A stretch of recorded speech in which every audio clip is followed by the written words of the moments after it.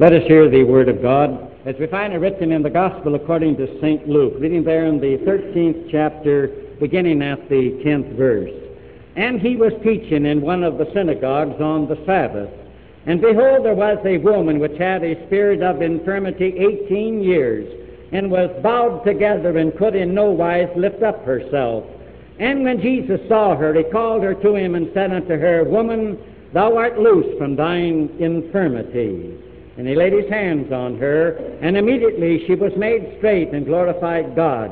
And the ruler of the synagogue answered with indignation, because that Jesus had healed on the Sabbath day, and said unto the people, There are 6 days in which men ought to work. In them therefore come and be healed, and not on the Sabbath day. The Lord then answered him and said, Thou hypocrite, doth not each one of you on the Sabbath loose his ox or his ass from the stall, and lead him away to watering? And ought not this woman, being a daughter of Abraham, whom Satan hath bound, lo, these 18 years, be loosed from this bond on the Sabbath day? And when he had said these things, all his adversaries were ashamed, and all the people rejoiced for all the glorious things that were done by him. And now may the words of my mouth and the meditations of our hearts be acceptable in thy sight, O Lord, our strength and our Redeemer. Amen. Good morning, dear friends in Christ Jesus. You may say to me, well, it's not a very good morning. No, it's rather dark and dismal. But I do hope that with Christ in our hearts, there is joy there, and that we appreciate the privilege of coming to church and to worshiping our God this day. Today, as you know, is the 17th Sunday after Trinity. The incident that I just read from the Word of God took place over in the region of Perea, that region east of the Jordan, sometime in the 4-month period before Jesus' death. We are told that it was a Sabbath day. One of the synagogues, just where in Perea we are not told, but he was in that synagogue on this Sabbath, and he was teaching. We are told that there was in his audience on that Saturday morning, there was a woman who again had suffered for 18 years because of an evil spirit. And it manifested itself in this way, that this woman was bent over, and she simply could not stand erect. Picture her then in church way over, and she simply couldn't stand up in that kind of a position for 18 years. And Jesus, when he saw her, he called her to him, and he said, Woman, thou art loosed from thine infirmity. And he laid his hand on her, and we are told that immediately that woman who couldn't straighten up for 18 years, she stood up, and naturally she glorified God. But the ruler, the president of the congregation, was very indignant, and he was very embittered, and he had a lot of cruel words to say about working on the Sabbath. But this morning we'd like to look at this miracle of healing that Jesus performed on a certain Sabbath somewhere in Perea. It is written in the Word of God, and Jesus would have you and me do this because of this miracle of healing, to thank him, to praise him, to express our gratitude to him for this miracle of healing. Healing a woman who again was bent over for 18 long years. And you and I may say to ourselves, I am to thank Christ, I am to praise him, I am to express appreciation to him, because nearly 2,000 years ago, somewhere in Perea, he healed a woman that was bent over double for 18 years. We may say to ourselves this morning, why? What does it mean to me? Does it give me any assurance with regard to him? Does this miracle of healing give me any comfort, not only when I'm ill, when I am sick, but also comfort every day of my life? And Jesus would call upon you and me this morning to thank him and to praise him for this miracle of healing, because it would remind us that there is great assurance, there is a great guarantee, there is great certainty that you and I have about him because of this miracle of healing. And there is certainly great comfort and consolation and solace, not only when you and I are ill, but each moment of our lives. Let's look at this miracle this morning. What about assurance? Christ would remind you and me in the first place that this miracle of healing that he performed, yes, nearly 2,000 years ago over in Perea, that this miracle assures you and me that he was no less than God, that he was no less than the Savior. What is there as regards assurance in this miracle? The fact that he was able, by a word, to bring healing to a woman with seemingly a hopeless case. You and I say, he must have been God to have done that. You know, Isaiah, the prophet who lived 700 years before Jesus came, said that when Messiah would come, he said, behold, the virgin shall conceive and bear a son, and shall call his name Emmanuel, which means God with us. He's going to be God, and he's going to be the Almighty God. He is going to do the miraculous. And so again, it had been predicted of Messiah that when he comes, he would do the miraculous. It was necessary when Jesus was here on earth in order to show that he was the Messiah, that he was the one about whom Isaiah said, that he was the one who would restore sight to the blind, who would do the miraculous, that he would do miracles, and that these would be signs to attest to the fact that he was more than a man, he was no less than God himself. This was the purpose of the miraculous, even as we see it in this miracle of healing. It goes without saying that I can't understand why in the church the matter of the miracle should be something that is causing so much trouble. That there are those in the church who are saying these miracles just really didn't happen. This is the way men wrote in that day. These are similes. These are nothing but illustrations. These are nice myths in order to show the greatness of Christ. But I always like to ask this question. If they were factual, if these things were, as men say they were not, if these were actually original historic events, how would you say it any more than what it said here? Jesus said, you're loosed, and again the woman stood up. How would you say it if it wasn't a miracle, if it wasn't a fact? What about the miracle? The miracle, why? Jesus had to give proof that he was no less than God himself, that he could do something that man could not do. This is assurance. How do I know that Jesus of Nazareth was no less than God, as the Scriptures tell us, that he was second person of the Trinity, and that he was the Messiah? By the miracle, by a simple miracle of healing over here in Perea, he attested to his deity. And that brings comfort, and I hope it does in your Christian life and mine, not only in the day of illness, but all the days of our life, that he was big enough to be our Lord and to be our Savior. I believe the miracles happened. I believe they were historic.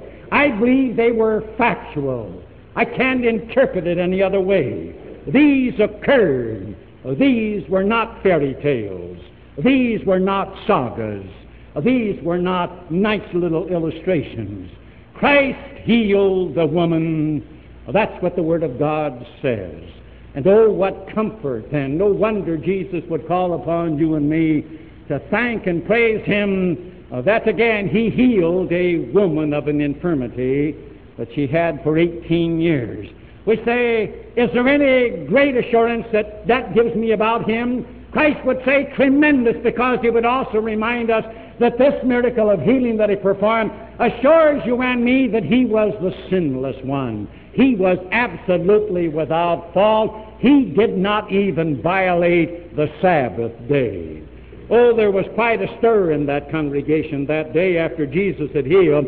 The president of the congregation, there was an arrogance about him. He didn't address Jesus and say, you just worked. You profaned the Sabbath. You went and laid your hand on the head of this woman, and therefore, when healing her, you've worked and you've broken the Sabbath. In utter disdain, he turns to the congregation and he says to them, you know that there are 6 days in which you ought to work. If you want to get healed, come around in those days and not on the Sabbath. No wonder Jesus turned to him and he said, you hypocrite. Aren't you one? Would any one of you, and again, don't you do this every Sabbath? You unloose your ox or your donkey, and you take them from the stall and you give them water. And should not I, therefore, this woman who was a daughter of Abraham, who has been held in the vices of Satan for 18 years, you mean to say that I should not heal her? Oh, it wasn't an absolute necessity, now was it? If she was bent over for 18 years, she could have gone another day. Do we mean to say that only that which was necessary? What was the spirit of the Sabbath? God had said that man should not work. God worked 6 days and he rested on the Sabbath, and it was to be a wonderful day. But in the Word of God, Jesus always reminded that God never said that you can't be merciful, you can't be compassionate, you can't be kind on the Sabbath. In fact, God's Word says, I would have mercy rather than sacrifice. Mercy comes first. There's never a closed season on mercy. Don't ever let the idea of no work interfering with you showing mercy and kindness. Christ never violated the Sabbath. I've heard even Christian ministers say that he violated the Sabbath. He did not. Christ kept the Sabbath in its entirety. He absolutely fulfilled the very spirit of it. He showed mercy and kindness as he did here in Perea. And therefore I see his sinlessness. He had to show it. Why? And this brings comfort in the day of illness in your life and mine, that we can say to ourselves, my Christ was a perfect Christ, and when he kept the 10 Commandments, he could keep them for me because he never sinned. He never thought an evil thought. He never spoke an evil word. He never did an evil deed. He was the sinless one, this miracle of healing on the Sabbath. He never broke the Sabbath day. Don't let anybody ever tell you that he did. Jesus would call upon you and me in this miracle of healing to thank and to praise him, and we may say, why? That happened nearly 2,000 years ago. Where's there any assurance that that gives me about him? Where's there any comfort to me in my days of illness or in the days when I am well? And Christ would remind you and me this, that miracle, the very fact that it assures us that he was no less than God and a perfect human being, it therefore further assures us that on the cross, Jesus did provide deliverance from eternal death and the gift of eternal life for all men. When we look at him and we say, who was he that performed this miracle of healing? Here in some synagogue, some place in Perea, he was no less than God, as Scripture had said he would be, attested by his miracles. He was no less than a perfect man without sin. And therefore you and I can say to ourselves, there is my assurance that when he died on the cross, God died. When he bore hell and damnation in my stead, he bore it for the entire human race. If there will have been 1,000 trillion human beings, he did it for all men because he was no less than God. And when again on that death on Calvary, he bore hell and damnation for all men, he merited a righteousness for the entire human race because he was true God and he was the sinless man. This is comfort in the day of illness. This is comfort in each day of your life and mine. No wonder Christ would say, thank and praise me that one day, it was on a Sabbath to be sure, that I healed a woman that was bent over double for 18 long years. You say, where is there any great assurance? Why, this is assurance that I see in this. The very fact that he was able to heal her, we are told that she was suffering with an evil spirit. Jesus said, in the bonds of Satan. Some say, now you're going to talk about demon possession, aren't you? Yeah, we're going to talk about devils, and we're going to talk about the fallen angels. There are those that say now in our 20th century enlightenment, we don't believe in Satan. We don't believe in the fallen angels. We don't believe that demons ever possessed human beings. This was their way of looking at illness. And then you'd have to say, well then, Christ adjusted himself to that, and he became part of that falsehood. Then Christ didn't know everything. Then Christ was not the Savior. Then Christ was just a person of his time. He was ignorant of something. But Dr. Luke is the one who records this, and he was the noble physician, and he records other miracles of healing where he doesn't mention demon possession. What does it all mean? On the basis of Scripture, this: Satan is a real person, an angel of God, and Satan, turned against God, and others rebelled, and there is an eternal animosity between the fallen angels. And it seems that when Jesus came, it was when all the forces of hell tried to do everything in order to prevent Calvary and eternal life. And in Jesus' day, Satan or the fallen angels could take possession of someone's body or of their mind. In this case, an evil demon had taken possession of this woman's body and had brought again this paralysis that she simply couldn't stand up. And yet our Christ, he turned and said, woman, you're rid of your infirmity. Here is the assurance that Christ is bigger than Satan and the fallen angels and all the powers of hell. St. Paul was a brilliant man. He wasn't an ignoramus. He believed in Satan. He believed in the fallen angels. Remember, he said about that, he said, we wrestle not against flesh and blood. This isn't our problem. We wrestle against principalities, against powers, against rulers of the darkness of this present world, against spiritual wickedness in high places. Paul said, we're wrestling against Satan, and we're wrestling against the forces of hell. This is the battleground. And oh, what assurance in the day of your illness and mine, or in any day of our life, to know this, that because Christ has absolute power over Satan, Satan can never bring any illness in your life and mine without the permission of Christ. He simply can't do it. Nor can he ever snatch you and me away from our Christ and Lord. He simply can't do it. Paul was able to say, for I reckon that neither death nor life, nor angels, nor principalities, nor powers, nor things present, nor things to come, nor height, nor depth, nor any other creature shall be able to separate us from the love of God which is in Christ Jesus. This is comfort in the day of illness, when you and I may be unconscious and we may not know who we are, to know this, that we have a Christ who has absolute supreme power, that Satan can never grasp your soul and mind and ever snatch it for hell. It just can't be done.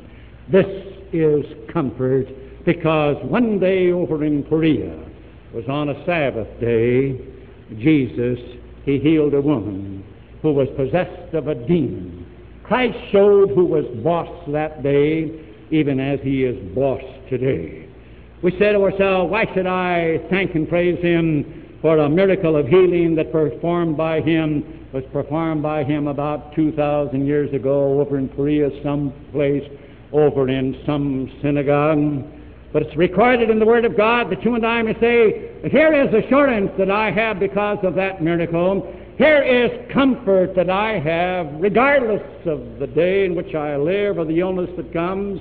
It gives you and me this assurance, and we realize this miracle, this was factual. This was an historic thing. This took place. This wasn't a fairy tale. This wasn't saga. This wasn't myth. This was fact. This was something that occurs. I have said, how in the world would you say it any otherwise? If you don't believe that it took place, how would you say it if it did?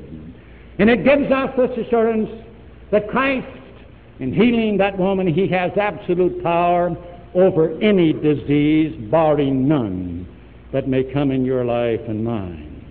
What an assurance we have in Jesus Christ. We say sometimes the illness that comes to us or to our loved ones, we talk about it being hopeless. What do you mean hopeless? There is no sickness, there is no disease that is ever hopeless from the standpoint of Jesus Christ. He showed it that day over in Korea. Here was a woman bent over double for 18 years and couldn't straighten up. Here was a woman possessed of a devil. But Jesus Christ said, you're loose. You're rid of it. Who has all power? Do you know of any disease that's bigger than his power? I don't. It isn't cancer. It isn't heart trouble. I don't care what you and I can name. There is nothing that stands as an absolute power and that Jesus cringes at and says, I'm hopeless in this situation. This is the assurance that you and I have. Let me tell you, that brings comfort then. It brings this comfort, that in your prayer life and mine to him, we ought never to pray in a spirit of hopelessness, to be despondent and to say, he can't do anything. Isn't it a comfort to know we've got a Christ to whom we can turn, who has all power in heaven and in earth, who can heal any disease, who can do anything. This is comfort. This is consolation. This is peace to a Christian even in this 20th century. We say, where's there any assurance that I should thank and praise Him, that my heart should be glad because He healed a woman been over her 18 years? Well, Jesus reminds you and me that it also, this miracle of healing, gives us assurance that if He heals the sick, we've got to have faith healers, and it's a big day, isn't it, in the church? Faith healers. I wonder if we fail to realize why the miracle of healing in the first place. Christ did not heal every sick person in Palestine. The great reason for healing was this: to attest to it. That's eternal life. They turned their backs on Jesus when He didn't heal them or feed them. They didn't want salvation. If you want to get a crowd, it isn't the gospel preaching that brings the crowd today. Go out and be a faith healer. That's what brings it. People don't care about life and salvation, yet Christ came to die for that. This thing of healing. I don't believe in faith healers. Christ has done all of the miracles that we need, and they're recorded in Scripture, topped by His resurrection. We don't need one more miracle of healing. I don't believe in faith healers. I believe faith heals, to be sure. I believe that my prayer to Jesus Christ when I'm ill is just as effective as your prayer or the prayer of any man. I don't need a faith healer. He doesn't have any more power in prayer than you or I do. We both got the same Christ. Something's happening. Until I can see a faith healer and that I can see a person with a broken hip, you and I know it's broken and see it healed immediately, I don't believe in faith healers, nor do I go or would I go to one. Because there's always an answer. If you didn't get healed, your faith isn't strong enough. And then you and I said, if my faith isn't strong enough to heal me, my faith isn't strong enough to save me. And then God knows you and I are in trouble. Jesus Christ has given us every miracle of healing that we need. The church had better realize there's something bigger than healing. Oh, sure He heals. Because Christ gives us this assurance that He always heals you and me in our illnesses, or He gives us something better than healing. You may say to me this morning, preacher, what's better than having health? May I answer you very simply, to be saved, to be rescued from hell, to go to heaven. That's better. That's eternal. That's far greater. And you see, sometimes when He doesn't heal your body and mind, He does it for one reason, that you and I can learn to evaluate, that we can see that there is a difference. Rather strange that He healed this woman. Rather strange, though, a man like St. Paul, the greatest missionary that ever lived, he had an illness, whatever it was, we don't know, a thorn in the flesh, and he constantly, 3 times, he said, I prayed to God to take it away, and God's answer was no. And he died with it. You say, I wonder why. Wasn't Christ the Son of God? Paul died with it. Remember when Jacob was when Jacob was over at the brook Jabbok, and when Christ, before His incarnation, wrestled with him, and Jacob said, I want my sins forgiven, and Christ forgave him his sins, and then touched his hip and gave him a crippled body. He lived from that time on. Forgotten it? Rather strange how differently He deals with us. Jesus always heals unless He gives us something better. You say, what's better, preacher? Well, eternal life, patience, to learn again to trust, so that even in the illness we begin to see Christ through a tear. That's only when He begins to appear beautiful. When we begin to see heaven through a tear, and that's when that blessing for which God died begins to have value. This text this morning, you will forgive some personal comments, means a great deal to me for 2 reasons. The one is this.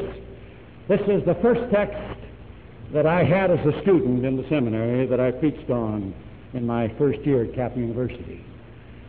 In your first year, your professor hands you a text, and this is the one you preach on. I shall never forget it. It was on this woman bent down with a spirit of infirmity. I was scared to death to stand in God's pulpit before my classmates and my professor to conduct a church service. I remember writing to my mother and telling her I'm going to preach. It was on a Tuesday, I recall. And I remember the answer I got back from her. She said, I'll be in the living room, and I'll be in my chair, and I'll be with my Bible, and I'll be real quiet, and I'll be praying for you. I'll never forget that as long as I live. Well, that's one reason why I'd like this text. Another, that at the end of my sophomore year at Capital University, I had a great bout with a kidney stone, and I needed healing. And I was told by the doctor that there was a great possibility that a kidney was destroyed and that I would lose my left kidney. I did a lot of praying that night. I wanted to be a minister, and I said to the Lord, well, if it's going to be a ministry with only one kidney, I hope I'll have the strength, because it's a rigorous thing in the ministry. But Jesus was good. The stone was removed, and I still have those two kidneys today. It's been a tremendous blessing, 41 years in the ministry. I don't deserve it, but I've never missed a Sunday in 41 years because of illness. Oh, I've been sick like you have. I preached some Sundays and I thought I couldn't stand up. I've held myself up occasionally, but I always said as long as I can stand up and I can talk, if it's my time to preach, I'm going to preach. God's been good. And what a privilege it's been, may I say, for nearly 35 years to be your shepherd. When illness have come to you, to be able to point you to the Christ, the one that has all power. He is the Savior. And when again illness has come to your loved ones and death came, to be able to comfort you in the assurance that it's through death, He who has all power to grant healing, that He takes our loved ones to eternal life. It's been a joy. It's been a privilege, and I certainly thank you that I could be your shepherd for nearly 35 years and walk the glory road with you, and in illness to come and bring comfort that we could pray together to the Christ of all power, that when you could see Him through a tear in your illness, you saw that He was beautiful, that we have been able to walk the glory road together and to sing together about Him, beautiful Savior, King of creation, Son of God and Son of man. Truly I'd love Thee, truly I'd serve Thee, light of my soul, my joy, my crown. This is the Christ that you've given me the privilege of telling you about. I thank you. Amen. The peace of God, which passeth all human understanding, keep and unite your hearts and minds in Christ Jesus unto life everlasting.